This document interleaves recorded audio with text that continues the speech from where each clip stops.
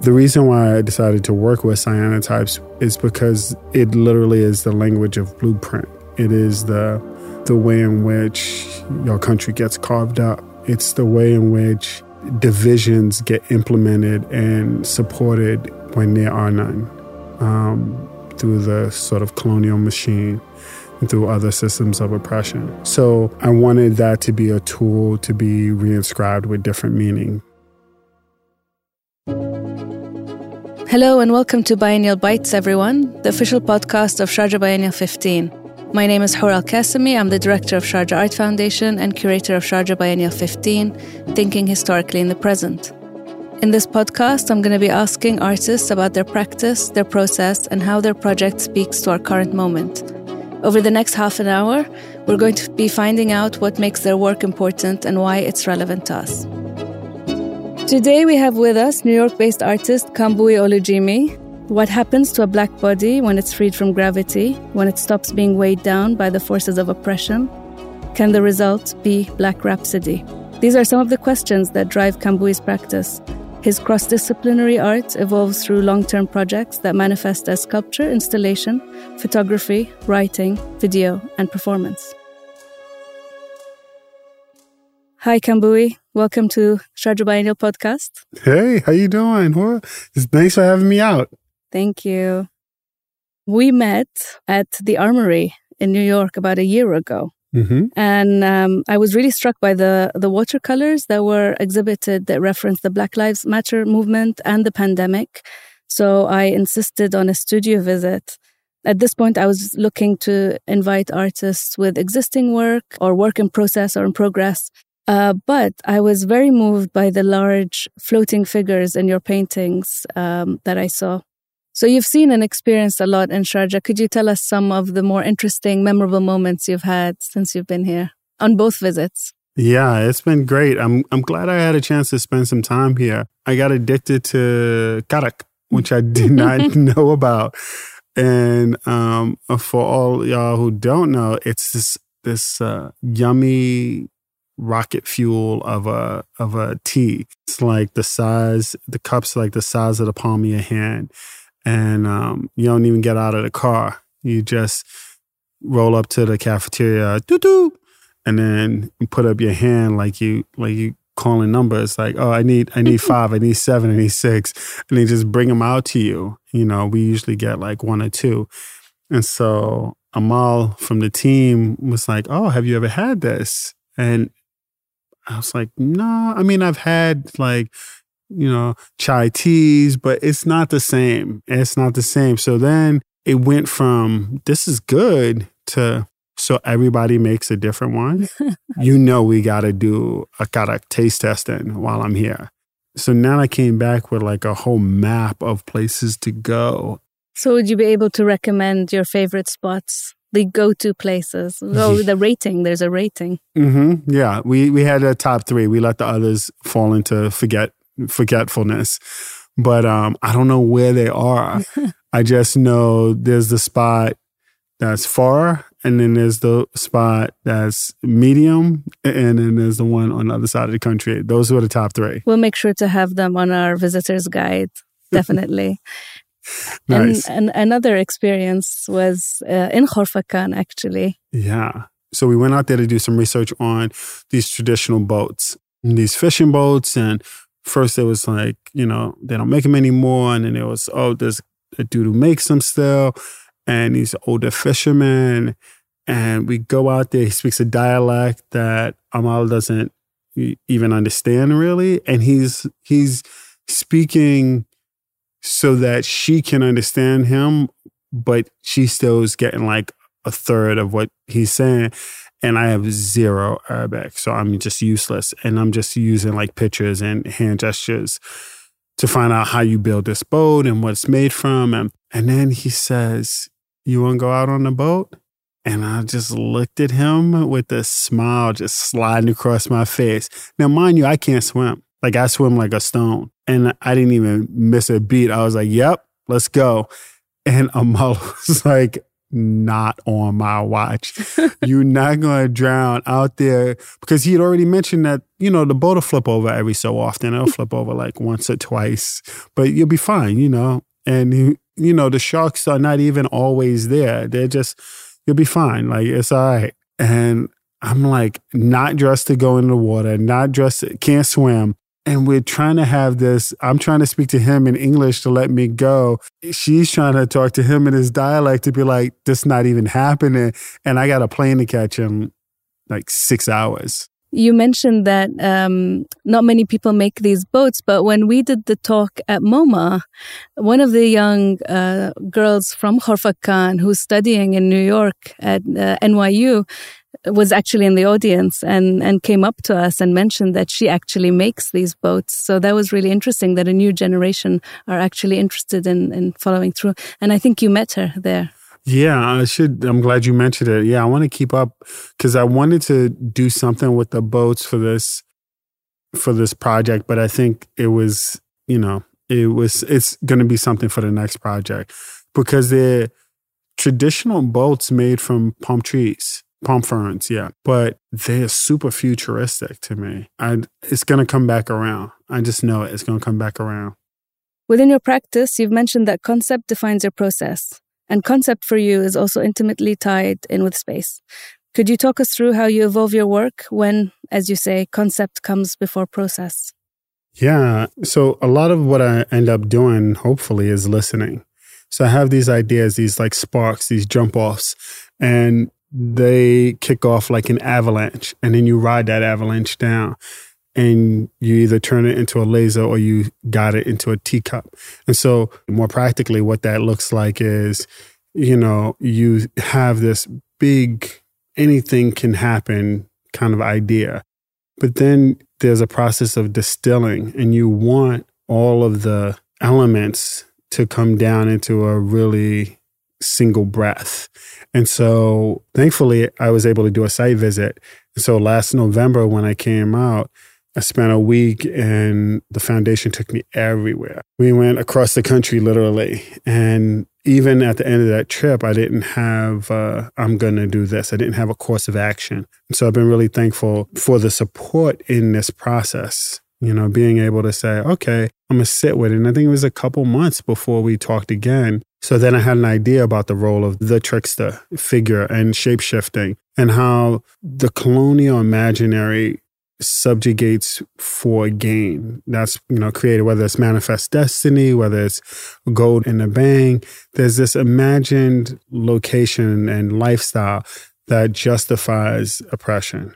And along with that sort of imagination or projection, there's an expectation that the black body, the brown body, the subjugated body should perform in a certain way. And so to confuse that or to be illegible means that you either don't exist or then you are a threat and you are handled. So those people who glitch, who create a way of being or offer a way of being that shakes off legibility, confuses it, camouflages, morphs, all of those things those figures have always been intriguing to me. And so the piece that I'm doing at the Flying Saucer highlights 8 people that I feel like operate, or figures that I feel like operate in the space of trickster or shapeshifter. Thank you for talking to us about your experiences at Sharjah and your practice, Kambui. Let's hear about your Sharjah Biennial project after the break.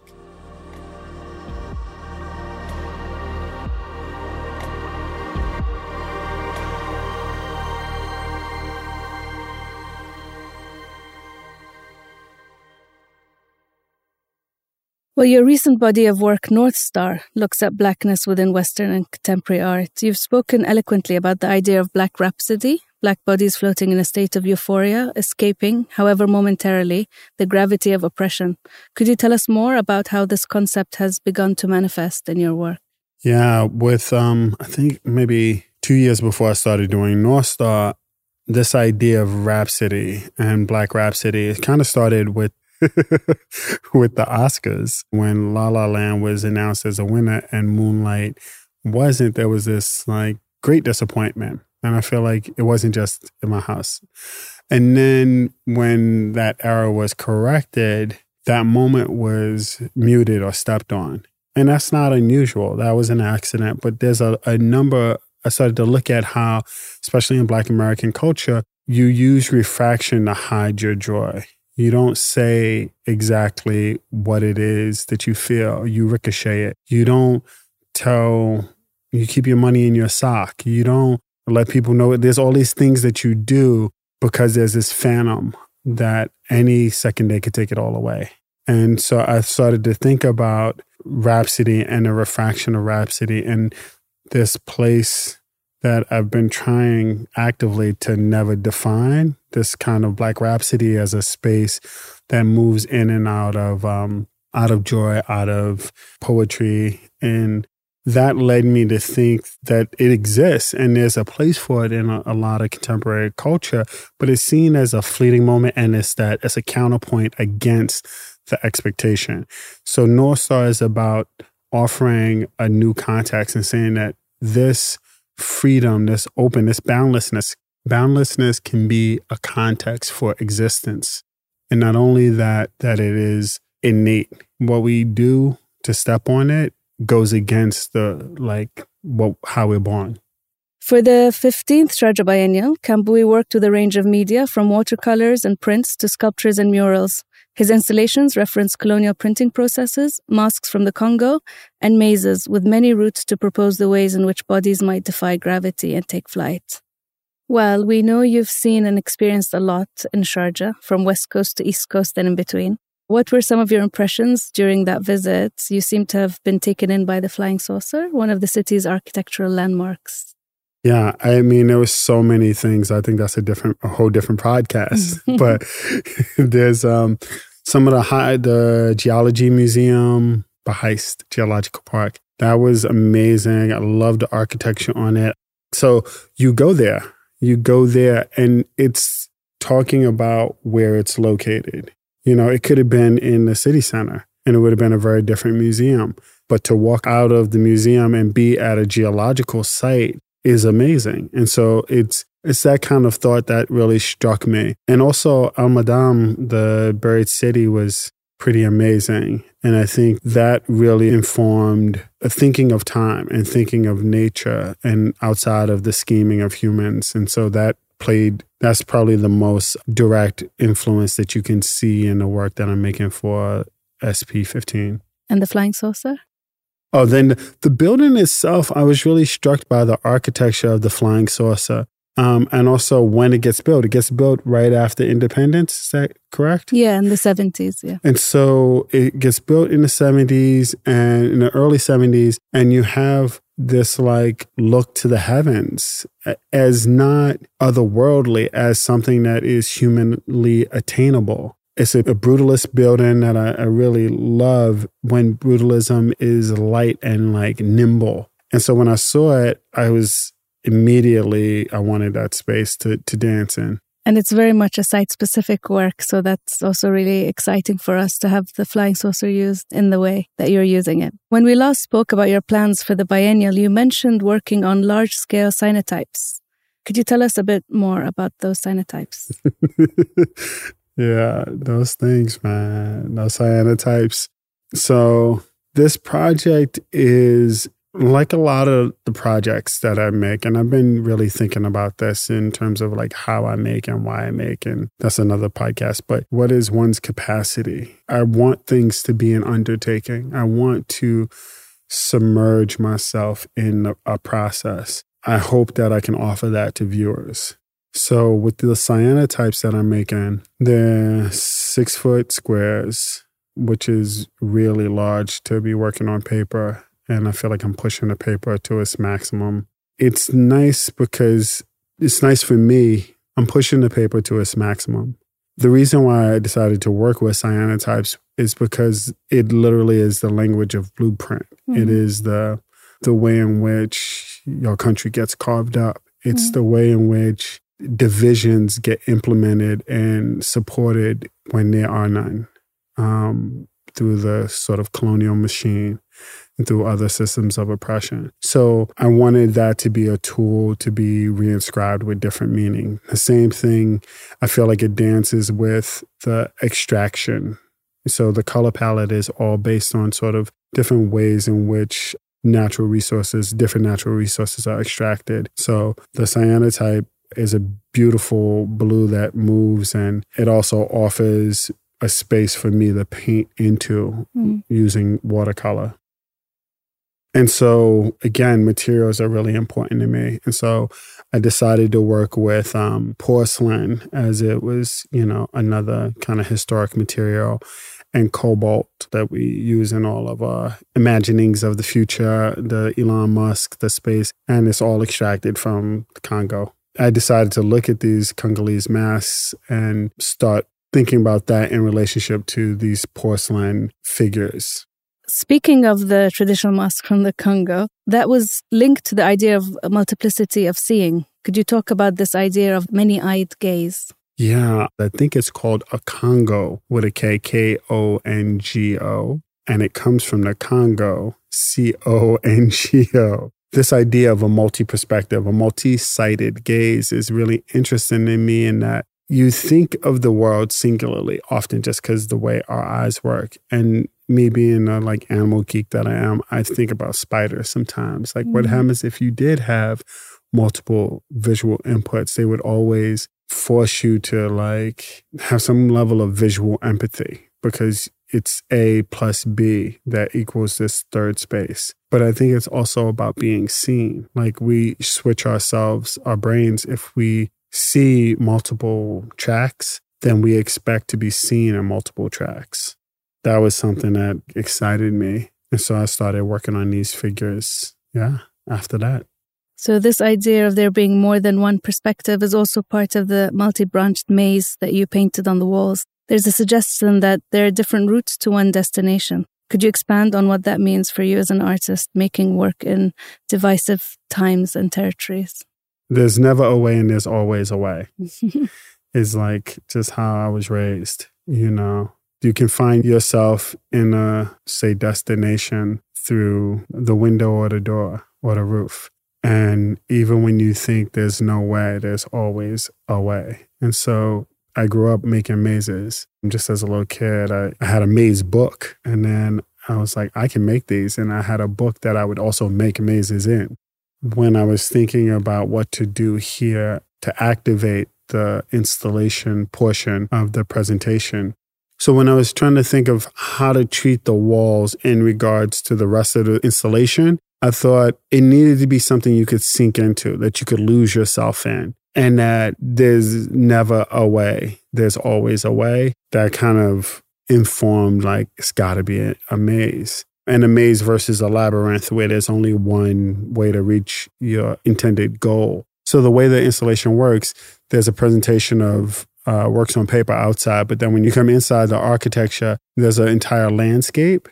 That landscape also gives way to a pictorial landscape. So you move between the maze, which is already an aerial view, and this landscape that's surreal, just surreal, it should not be there. Yeah, when we were in this space the other day, you mentioned how it took you back to your childhood drawings of the mazes, and that was really interesting to hear about that. So Kambui, what would you like audiences to take away with them after experiencing your installation? I want them to be careful not to dye their feet with blue sand, but I want them to hang out. I want it to be a place often interested in sight, because I think that in any site, you return to it and you use it however you need to in that moment, and then you come back again.